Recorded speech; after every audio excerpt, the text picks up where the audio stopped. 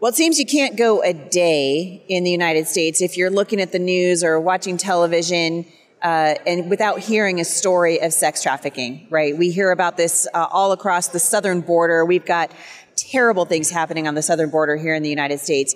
And I think it's easy for us to sort of become used to hearing the language of trafficking and sex trafficking. And today I'm going to take a different angle as we're going to talk about this really important topic. Susan Henson is joining me. She and her husband, Dr. Al Henson, are the founders of Compassionate Hope Foundation, of the Compassionate Hope Foundation.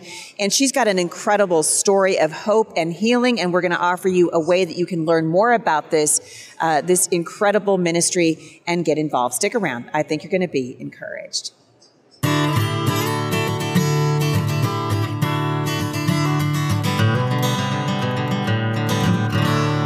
Well, thank you guys for joining me. As you can see, this is part of my series From the Floor here at the National Religious Broadcasters Association. We are cranking out the interviews. I hope you guys are enjoying it.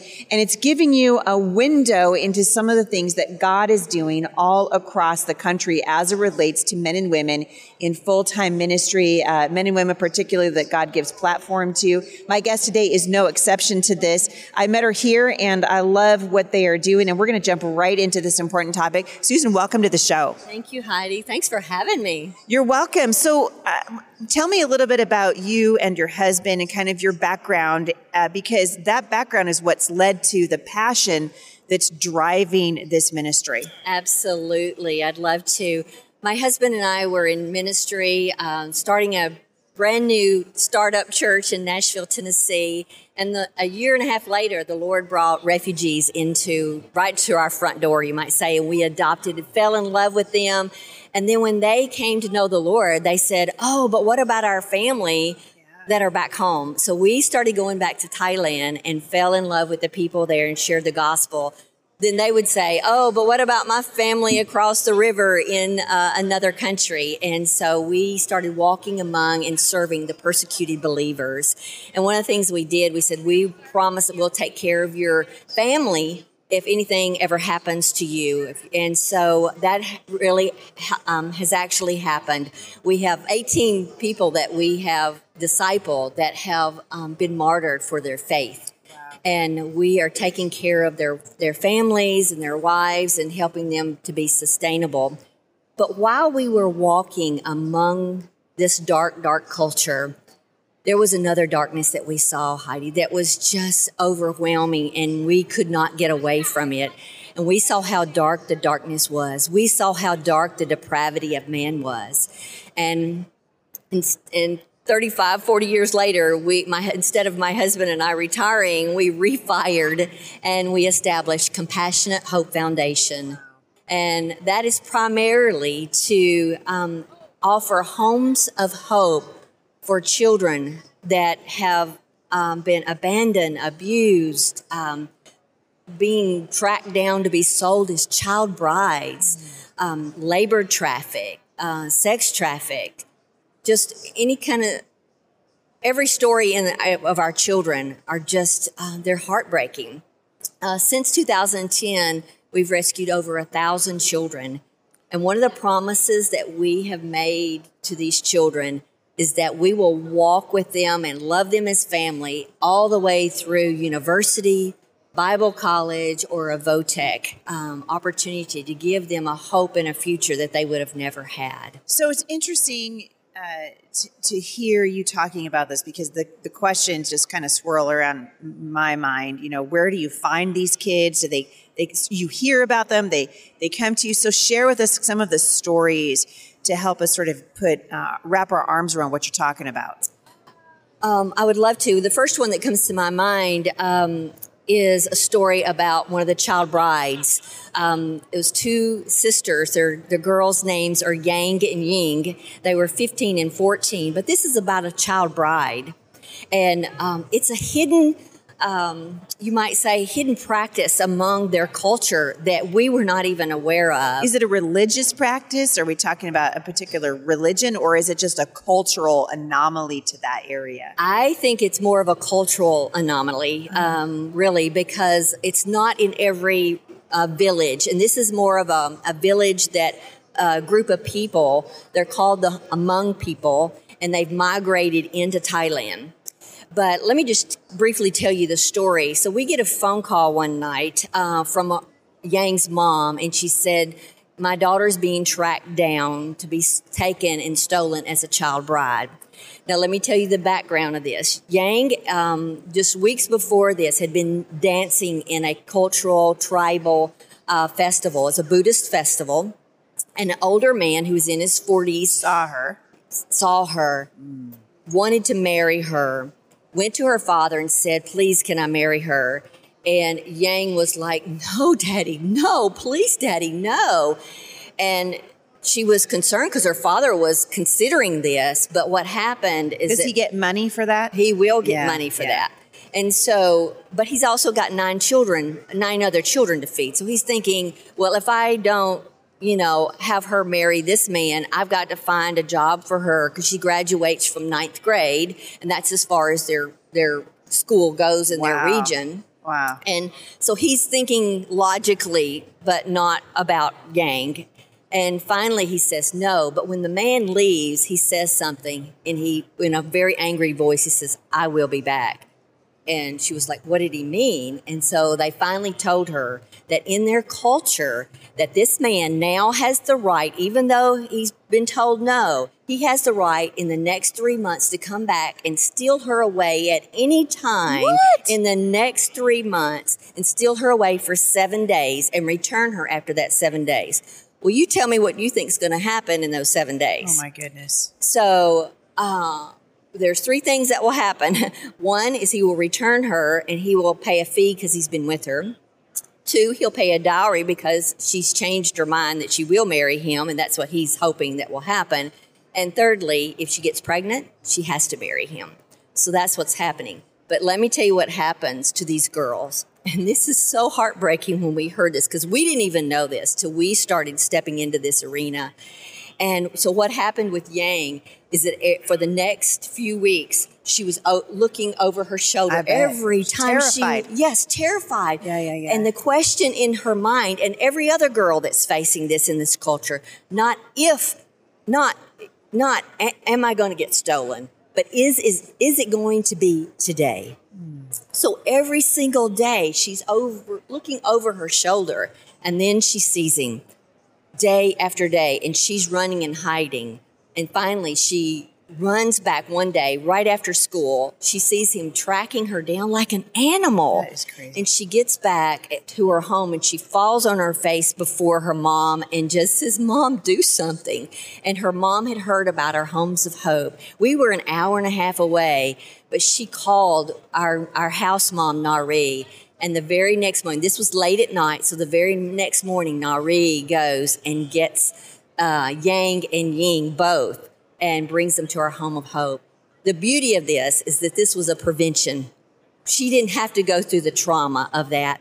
And now Yang has graduated from the university, and she worked 3 years in a school, and she realized, oh, this is what I really want to do, because her degree was in English. She learned English. And so now she saved up her money, and she is in Australia right now getting her master's degree. Wow. And so this child would have never, ever had that opportunity. Just think of the trauma she would have had. And this man already had 2 wives. So she would have been nothing but a sex slave. So he's a for rapist. Him. Really. That's what he is. Yeah. He's a rapist. Yeah. And these kids are being targeted. Yes. You know? And what's I think so interesting now is here in the spirit of the age, right? We're seeing our kids. Kids are that's who the enemy's going after right now. Absolutely. Going after them through comprehensive sex education in our schools, through the gender attack, through transgenderism on our kids. We're seeing sex trafficking at an all-time high right here in the United States. And you guys have seen tremendous things happen because of your willingness to step into this very dark arena. I'm curious to know, as you look ahead, and you see the difference that God is allowing you to make, there's going to be people that are listening to this who are thinking, my heart is burdened for that, and they want to somehow get involved. how can people get involved in what you are doing?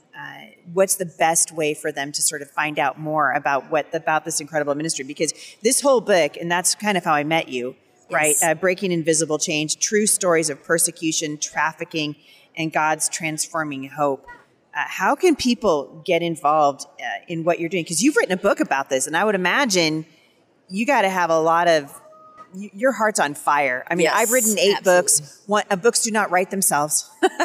You have to have an inspiration behind you. So I want you to kind of tell us what inspired you to write this extraordinary account, and then how can people get involved? Yes. Well, first of all, they can always go to our website. It's compassionatehope.org. They can write in, and they can email me at susan@compassionatehope.org. We also have the book trailer there, and it's just compassionatehope.org/breakingchains. So they can go that and find that. We have the audio book on, and it's dramatized on Amazon if they'd rather do that.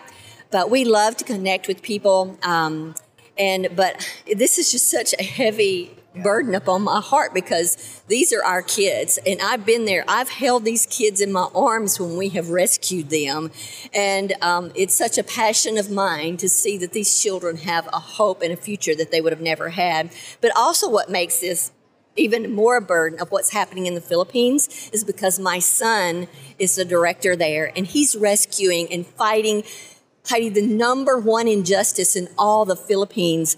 And literally, there are thousands of children being ravaged in the Philippines every single day. Are they mostly girls, or are they boys also? It is both. It is both. But this is a silent epidemic, Heidi. Nobody's talking about it. So thank you for allowing us to be a voice today, because this silent epidemic is called OSEC. The acronym is for Online Sexually Exploited Children.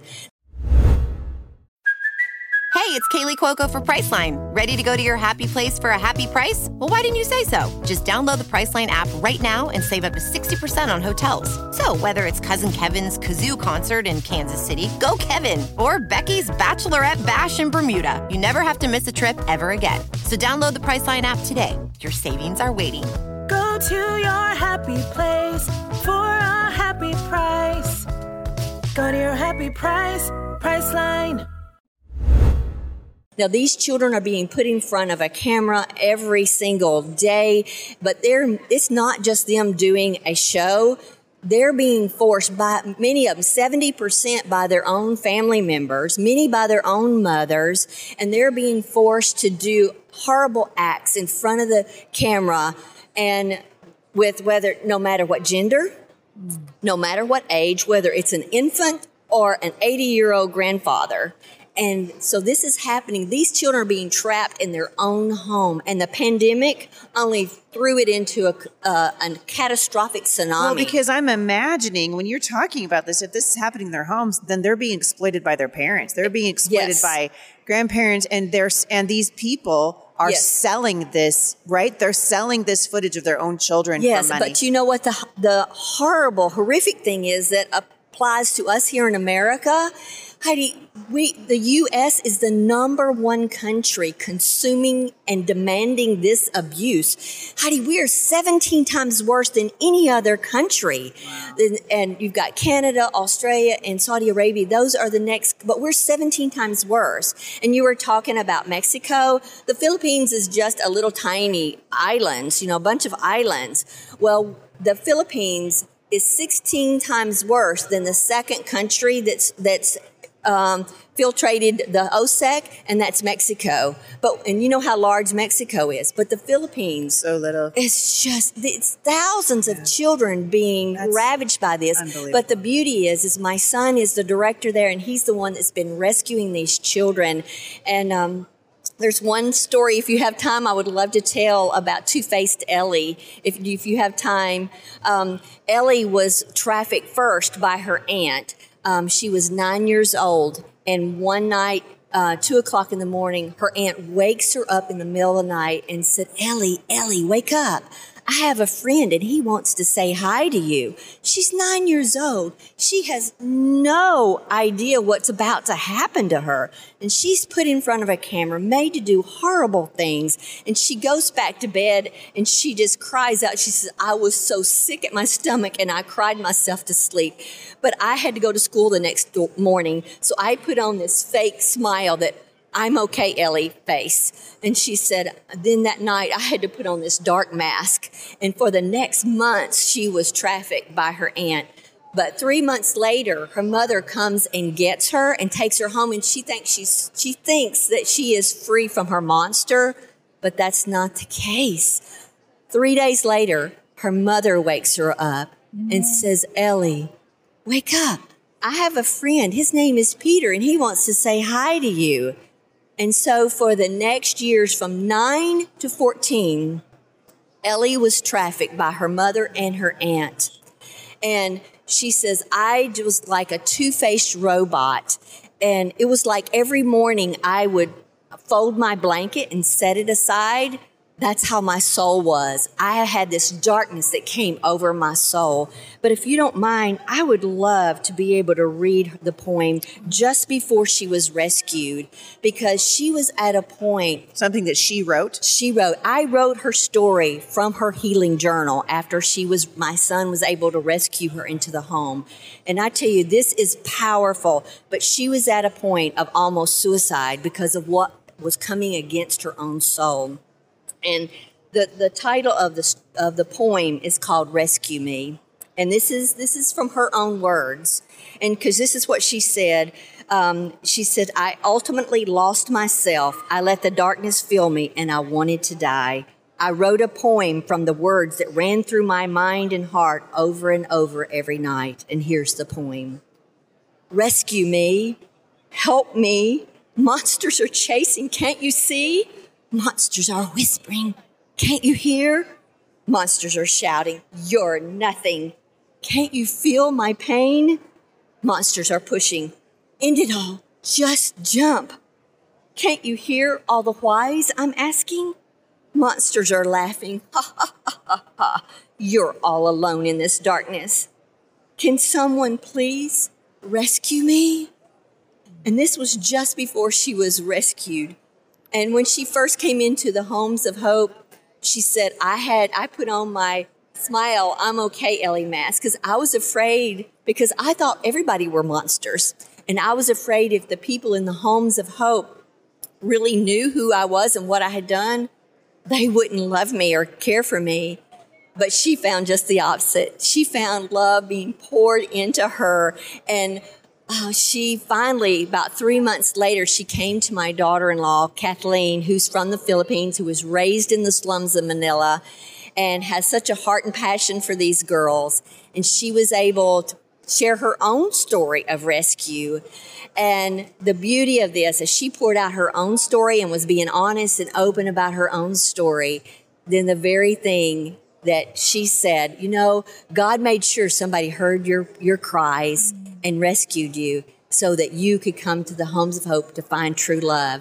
And is there that she came to know the Lord, and everything that was hid in the darkest part of her closets of her heart poured out that day. And she says in her writing, on that marvelous day, God came in and rescued me from my sin, my shame, my pain, my anger, and rescued me, gave me a brand new life and a brand new name. And that's the story of redemption. Yes, we do tell their stories, and it's heartbreaking, but it's a beautiful mess.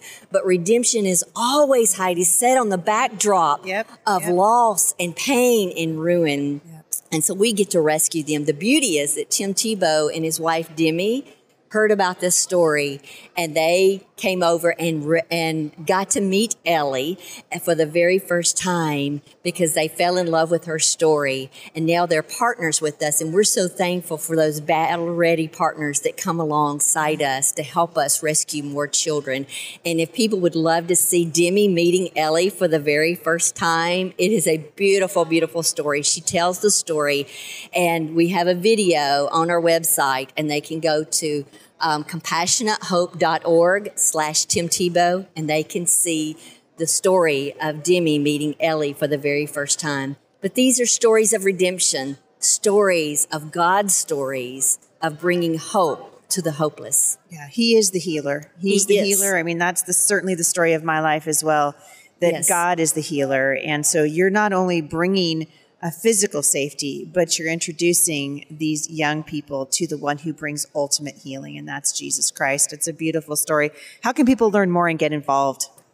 We would love for you to contact us. You can go to info@compassionatehope.org, and that'll be an email directly to us, or just go to our website, and there's ways that they can get involved. If they want to go, and I tell people, go risk love. You don't have to have credentials or know how to do anything. Just go and sit down on the ground, on the floor, and your lap will be filled with love, because these kids, that's all they really need, is to be shown God's love and what real love really is. Wow, it's extraordinary. Susan Henson, thank you for coming on the show with me. I really appreciate it. Stay in touch. I'd love to hear what God does. And again, that book is Breaking Invisible Change, True Stories of Persecution, Trafficking, and God's Transforming Hope. Thank you guys so much for watching here at the Off the Bench podcast. Thank you again, Susan, for joining me. I really appreciate it. Yeah, great. Thank you. For more information on today's guest, you can go to HeidiSt.John.com/podcast. Scroll down to the show notes. If you have a question for me,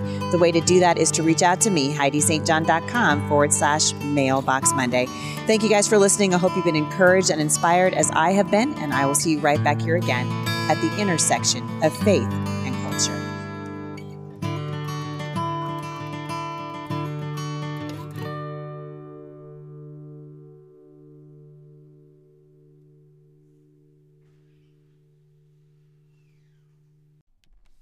Before I leave today, I want to remind you guys of some events that I'm going to be speaking at in the next several weeks.